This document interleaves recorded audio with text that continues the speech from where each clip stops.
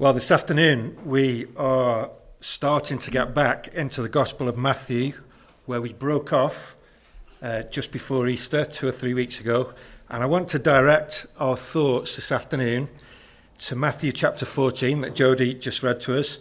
We're just going to look at this first section, verses 1 to 12. In a way, the timing of Easter has kind of been in our favour because we've already seen that there are essentially 5 blocks in Matthew, and we finished the last block just before Easter. And where we're beginning today is basically the beginning of a 4th section in Matthew that stretches from chapter 14 to the end of chapter 18. These different blocks in Matthew all seem to have coherent themes, and we'll discover more about that as we work our way through these chapters. Over the next few months. But for today, this passage at the beginning of Matthew stands out because it's so shocking and gruesome. Here we have a defenseless but good man, John the Baptist, confronting a powerful but gross man, Herod. And it ends with John's severed head being presented on a platter to Herod's wife at his drunken birthday party. So the question that I want us to think about today is a really simple one. Why? Why? Why does Matthew include this at all in his gospel? Why does Matthew, right in the middle of a gospel, there's 28 chapters in Matthew, this is right smack bang in the middle. Why does Matthew, in a gospel that is so clearly all about Jesus, feel the need to digress and tell us why and how John the Baptist was executed? I want to offer 3 possible answers to that question in the hope that we'll see that although this passage is not directly about Jesus, in actual fact, it is all about Jesus. We'll be fairly quick with the first 2, and then we'll be a little longer with the third as we try and draw some conclusions from these verses here. First of all, I want to suggest that Matthew here tells us about John partly because he's continuing to highlight the various different human responses that people had to Jesus. The Gospels are written to reveal the true identity of Jesus as the Son of God in human flesh, the promised Messiah, the true King, the Saviour of sinners, as we've been singing, the restorer of the broken, the bringer of light into the darkness, the bringer of love into the violence and hate that there so often is in this world, the bringer of truth into the lies and deception, the bringer of meaning into the apparent meaninglessness, and ultimately the bringer of life and hope into death and despair. This is the great burden of the gospel writers. They want you, they want us, they want everyone who's reading their gospels to see who Jesus really is. And so the gospels are written in such a way that all the way through, lurking under the surface, there's an implied question. Who is this man? Who is he? Who is this man Jesus? Now, we've already seen, as Matthew writes, some of the responses that people had to Jesus. We've seen already something of the fierce pride that the religious leaders had towards Jesus. It escalates through the Gospel of Matthew and culminates in them murdering him. Jesus seems to have challenged the religious establishment of his day and provoked them to such an extent that they wanted to kill him. Then, if you've got your Bible open here, if you can remember before Easter, we've had a few big sleeps since then. I think it was Ben, wasn't it, who looked at this last passage, and you'll see there a different response. The familiarity of people who'd grown up with Jesus bred a kind of contempt and apathy. Look at the question at the end of chapter 13 and verse 54.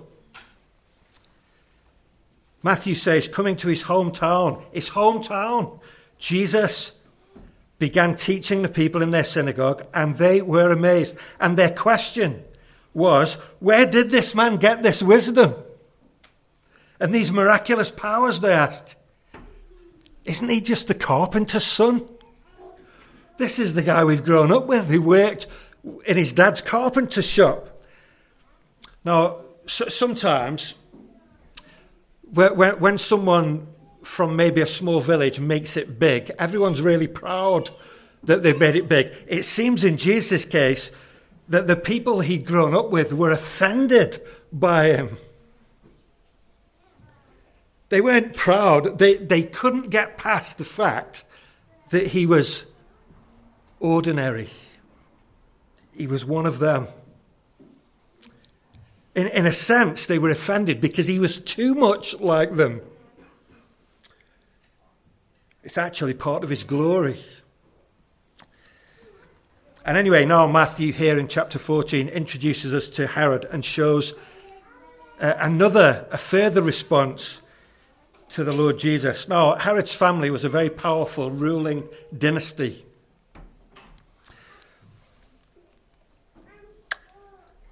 Loosely brought up as Jews, they ruled over the Jews on behalf of the Romans. Herod the Great had been the first, and that's the Herod who appears in the Christmas story because he tried to kill Jesus, and the wise men seem to have outfoxed him and went home a different way. Matthew tells us about that at the beginning of his gospel. When Herod the Great died, the land was divided up between some of his sons. And this particular son here in Matthew chapter 14 was called Herod Antipas. That's not an Italian starter. He didn't technically have the title king. He wanted it for sure, but he was crowned tetrarch. A tetrarch was like a ruler of a quarter. So the land was divided up, and he became one of the tetrarchs, and he actually ruled over the region of Galilee, which is where Jesus, he reigned for over 40 years, actually for most of Jesus' life.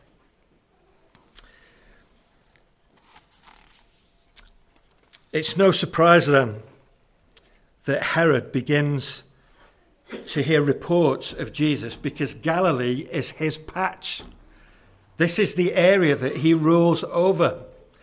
And his response to Jesus is very interesting. In verse 2, we're told that Herod spoke with his attendants. I was very intrigued to find that word, the word that's translated attendants there, could literally mean boys.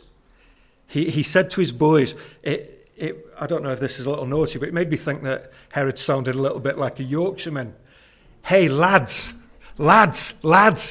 you know this Jesus that we're hearing about. I'm telling you, this is John the Baptist come back to life. You can imagine him saying this in a Yorkshire accent.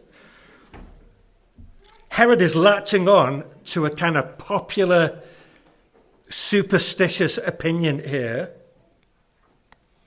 So Herod's response is not so much the stubborn pride of the religious leaders or the apathy of Jesus' neighbours, but the superstition of a wicked king that at least in part seems fueled by a guilty conscience. If this were a film, it would be a very short film, just verses 1 and 2. Because essentially, verses 3 to 12 are essentially a flashback to explain why Herod might have had this response. His superstitious fear of Jesus was driven by his recent past crime. Because Matthew tells us that it was actually Herod himself who had murdered John the Baptist. What he thought was done and dusted still continued to haunt him and led Herod to wonder whether this Jesus, the miracle worker that he was hearing about, was actually God sending John back to him, and that justice was going to catch up with him after the terrible thing that he'd done. Well, it is interesting, isn't it, to see Matthew painting these different human pictures of different responses to the Lord Jesus. And in a sense, what Matthew's doing, without actually coming out and saying it, he's confronting all of us as readers. He's asking us the same question. Who is Jesus? He's asking all of us, what about you? What do you think? Who is Jesus? He's compelling us to face the same question for ourselves. Who do you think Jesus is? Will you believe in him? And will you gladly give your all to him? Or are you misunderstanding or dismissing or resisting or fearing or even running away from him?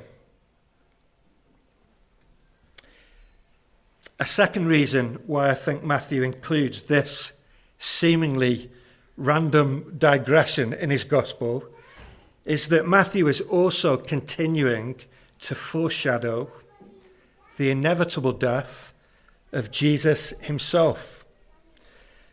This passage is all about John, but I think one of the reasons that Matthew includes this passage is because this is how it will be in this world for Jesus too. There's a dark shadow gathering over Jesus, and what happens to John here is a prelude to what is going to happen to Jesus too. And I think there's at least a couple of reasons that we can know that. First of all, Matthew himself tells us a bit later on that this is exactly how Jesus himself interpreted John's death. You can turn with me, if you've got your Bible there, just skip a few pages on to chapter 17.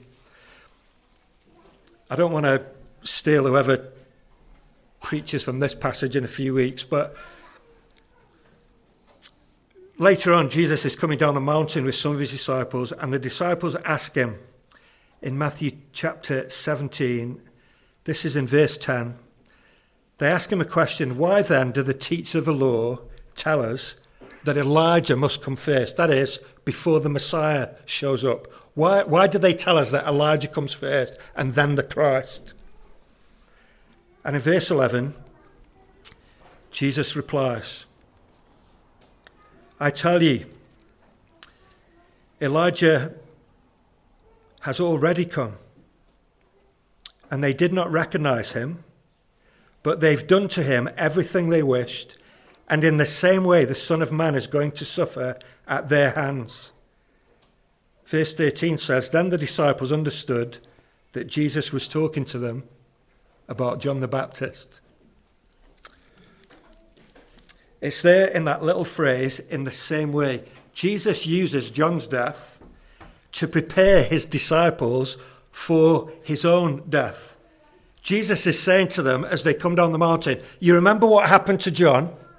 The same thing is going to happen to me. These guys are going to do the same to me that they did to him.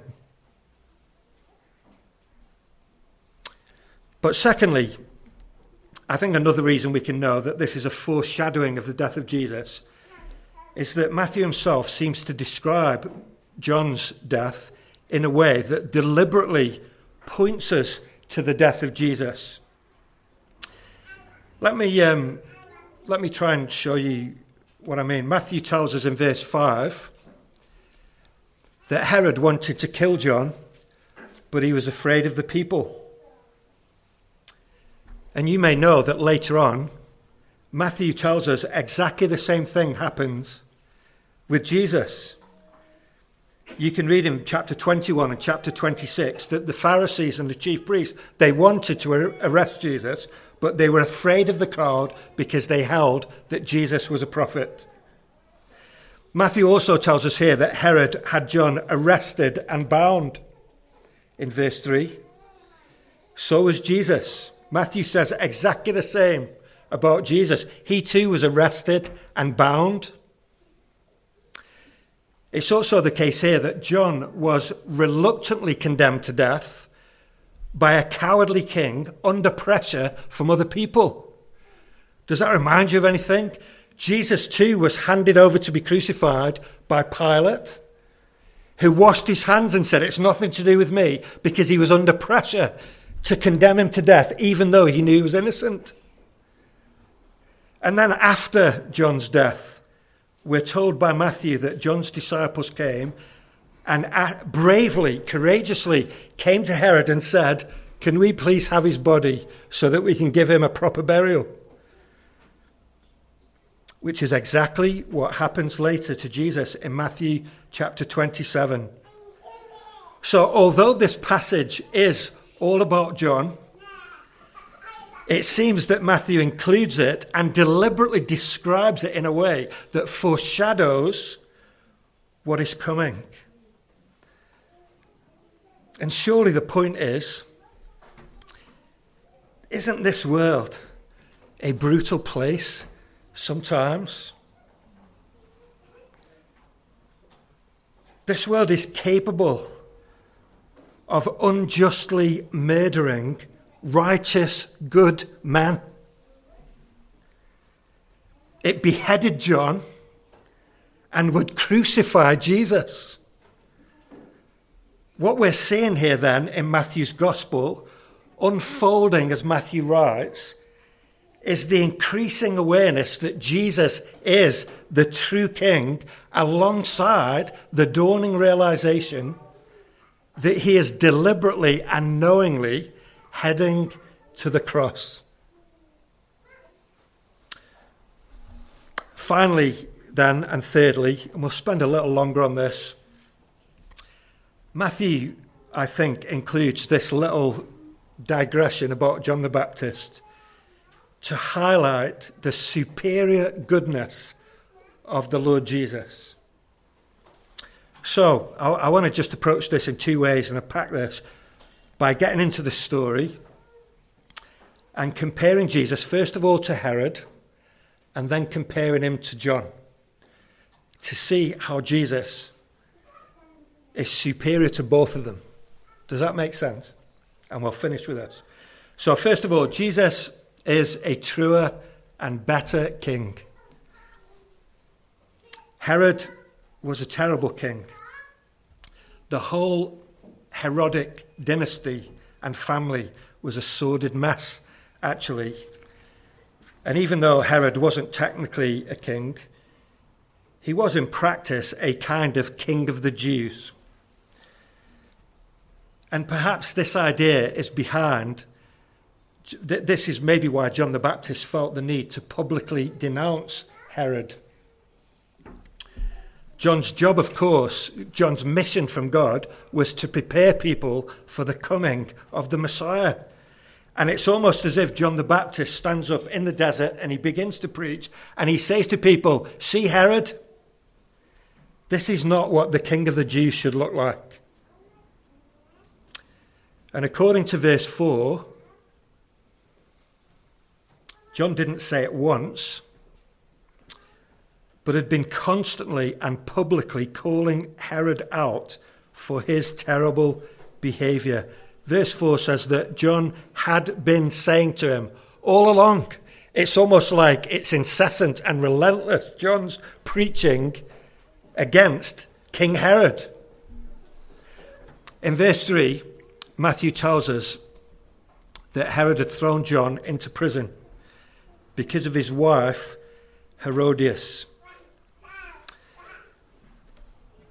Why does John the Baptist want to call out Herod for this? Well, two reasons. First of all, that it was morally wrong, and secondly, it was politically explosive. When Herod first became the tetrarch, or the ruler of the region of Galilee, he'd married another woman. We don't know her name, but it seems that he'd married another woman as part of a peace treaty. There was another kingdom to the east and slightly to the south who the Jews had been at odds with for many years, and so Herod had married the daughter of the king, the nearby king called Aretas. He also appears in the book of Acts in the story about Paul. But this King Aretas, Herod marries his daughter to join their kingdoms together and create peace. We don't really know what happens, but much later, Herod falls in love with Herodias, who happens to be his brother's wife already. Maybe as he grew into his reign, he became more confident and less afraid of his enemies next door. Maybe he felt he could handle them. Or maybe he just thought, I can marry who I want and not who I have been arranged to be married to. So in this moment, Herod manages to antagonize his Jewish subjects by committing adultery and incest. But at the same time, he now has his former father-in-law, King Aretas, knocking on his door, wanting to go to war with him for disgracing his daughter. Herod faces a religious uprising at home and armies marching on him from abroad. And in this moment, the last thing Herod needs is John the Baptist constantly banging on about his private life. And ordinary people flocking to hear John in the desert. John is fearless. How can Herod be the king of the Jews? This is John's message. Those who are in power are not above the good laws that apply to everyone else. This is true in our world, isn't it? Often people in power think they're above the law.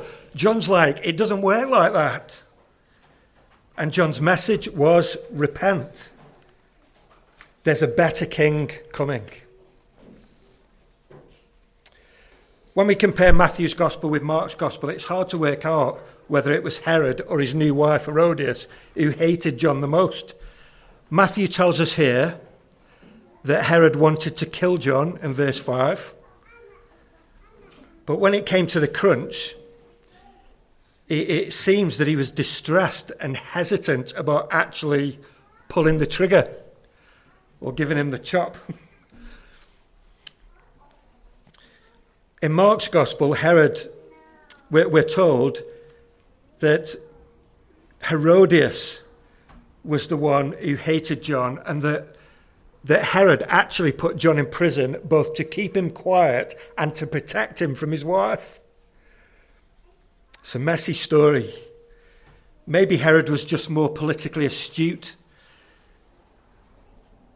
You do get the sense that Herodias despised John and that she's been patiently and wickedly biding her time until this perfect opportunity presents itself to her on a plate, so to speak. And so we come to verse 6. And this sordid account of Herod's drunken birthday party. In Mark's gospel, we're told that all the people who mattered were there. High-ranking officials, army officials, everyone who had influence was invited to this party.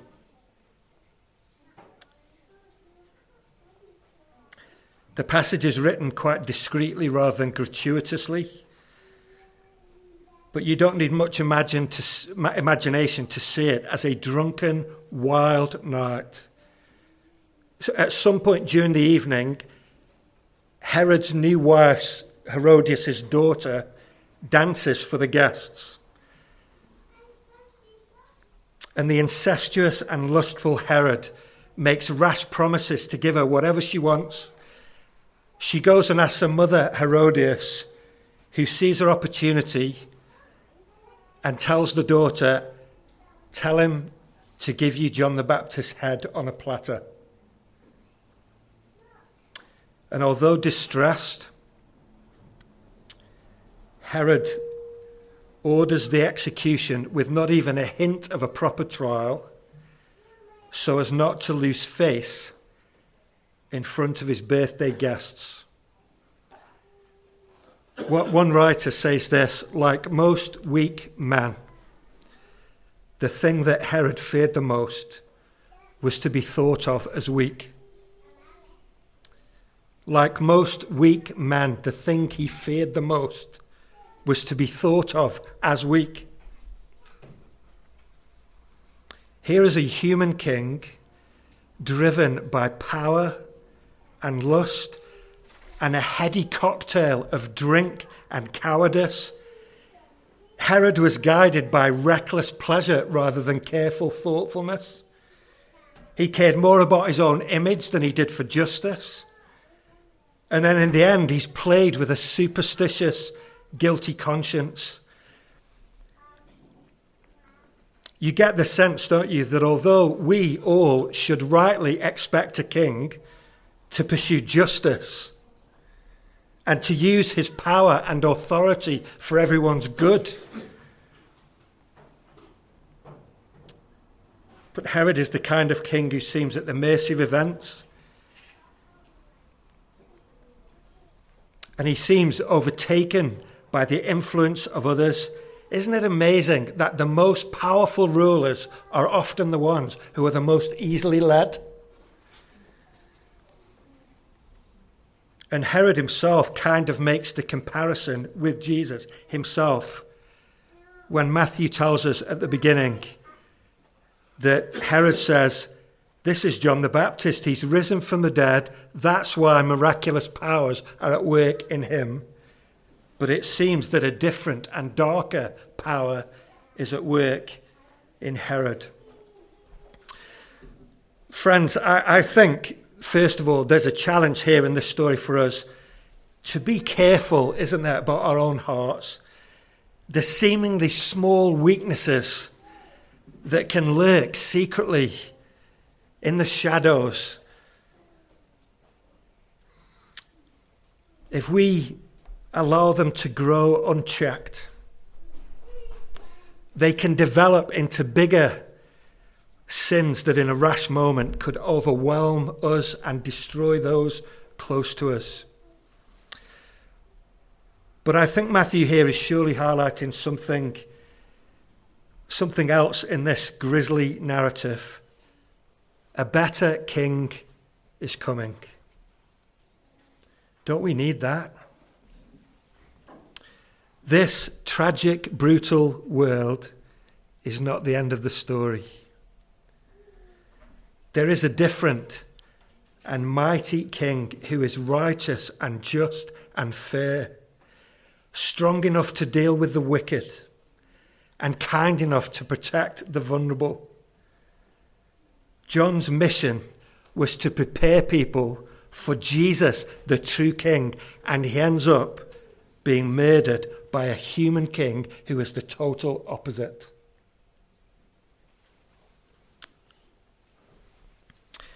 Secondly, I want to suggest, as we think about Jesus and John the Baptist, that Jesus is so much more than an innocent martyr. We've seen already how Matthew uses the story of John, the death of John, to foreshadow the death of Jesus. But John's death still raises the question, why did the God who sent John not protect him? How is it that this great prophet of God ends up with his head on a drunken king's dessert platter? It's just wrong. But that leads us to ask as well, if Jesus is the Son of God, what on earth is going on as he knowingly heads towards the cross to be killed by his enemies? If Jesus is who he claimed to be, he could have smashed his enemies to smithereens, couldn't he? What Matthew intends us to see is that despite the brutality of a wicked king and an unbelieving world, the true God is working out his plans, his loving purposes, in a totally different way to the way the world operates. In the Gospels here, we see something of the serene and masterful composure of Jesus. Jesus is not at the mercy of events. He's in control of everything that happens to him. And although in one sense he is surely the victim of the greatest ever injustice, in another sense he's also going to the cross willingly in sacrificial love.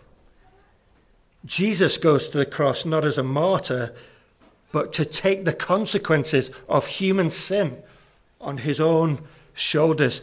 Jesus doesn't die as an unfortunate martyr, but as a heroic saviour. Jesus dies bearing our shame, our sins, the punishment that we deserve. Jesus' death wasn't a tragic accident, but perfectly planned to purchase the forgiveness for sinners like you and I. I do wonder if there is even a hint of irony deliberately in Matthew's description of Herod thinking that John had risen from the dead. This is John the Baptist, lads. He's risen from the dead. We know, of course, that Herod was wrong in his superstition. But isn't it interesting that he still seems to hint somehow at what is yet to come? Jesus did not do miracles because he was a resurrected John. His miracles, by his own power, were a foretaste of the resurrection that's still to happen. Jesus powerfully rises from the dead because he is the true Saviour, the true King, greater than Herod, greater even than Caesar, greater even than John. Well, we've been asking, why does Matthew include this gruesome passage in the middle of his gospel? And I hope we've been able to see that this passage is not a filler. It's not an irrelevant sidebar or a loose moment in the narrative because Matthew couldn't think of something else to say. This tragic episode points us to the true meaning of the whole gospel and of Jesus' life. Herod's wickedness contrasts with the goodness of Jesus.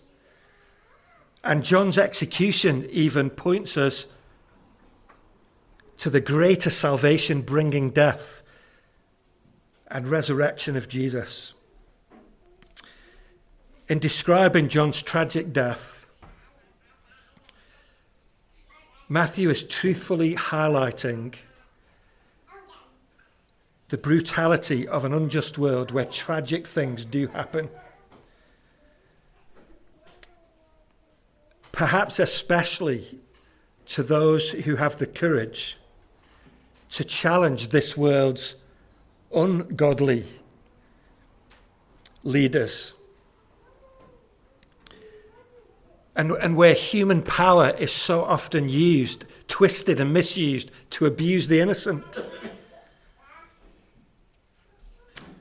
But ultimately, Matthew is pointing us to the victorious goodness of Jesus, the true King, who never uses his power to exploit the vulnerable. The true King who overcame this brutal world, who conquered human sin, who defeated our death, and by his resurrection powerfully begins a new creation that is filled with love and hope rather than death and despair. Matthew is comforting us with the truth that although evil is truly terrible, it will not have the last word. Despite the darkness in the world, despite our own sin, God is lovingly working his purposes out to save sinners and to recreate a new and everlasting kingdom through the person of his Son, the Lord Jesus. Just think about this for a moment. Who would you say comes best out of this story? John the Baptist or Herod?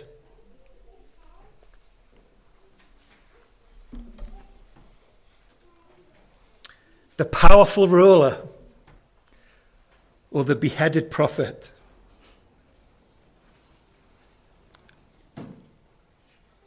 Matthew reminds us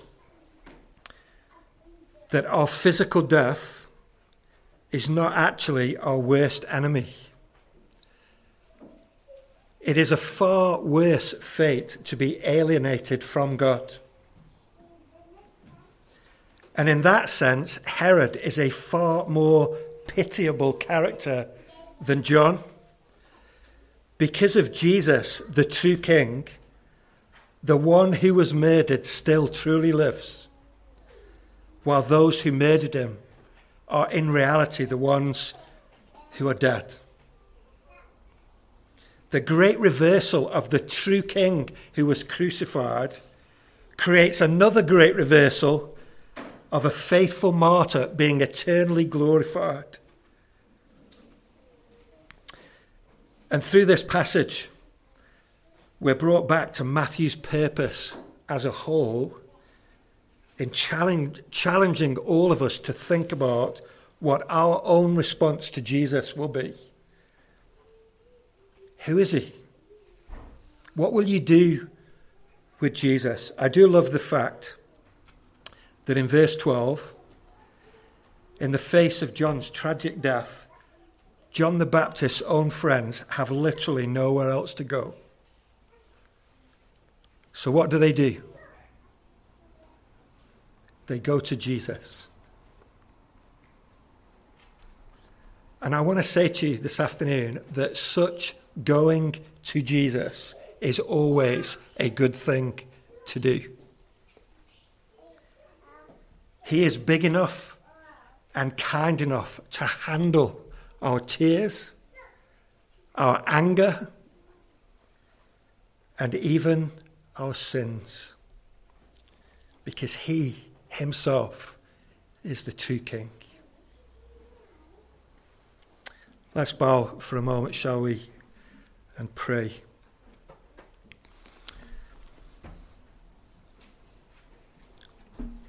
Our Father in heaven, we thank you for the realism that we find in your word. We thank you that it so powerfully describes the way the world is, always has been. But Father, we thank you for the depiction that we see in your word of your wonderful Son, the Lord Jesus Christ. Would you turn our hearts to him? Would you help us, like John's friends, to go to him? We thank you that you never trivialize our tears, our pain, the suffering that we experience as we live in this world. But we thank you that you have given us hope, because there is a better king. We thank you that Jesus died and rose again, conquering this world and bringing living hope into existence. Help us to respond to him by giving ourselves to him, we pray. And we pray in his good and kind and powerful name. Amen.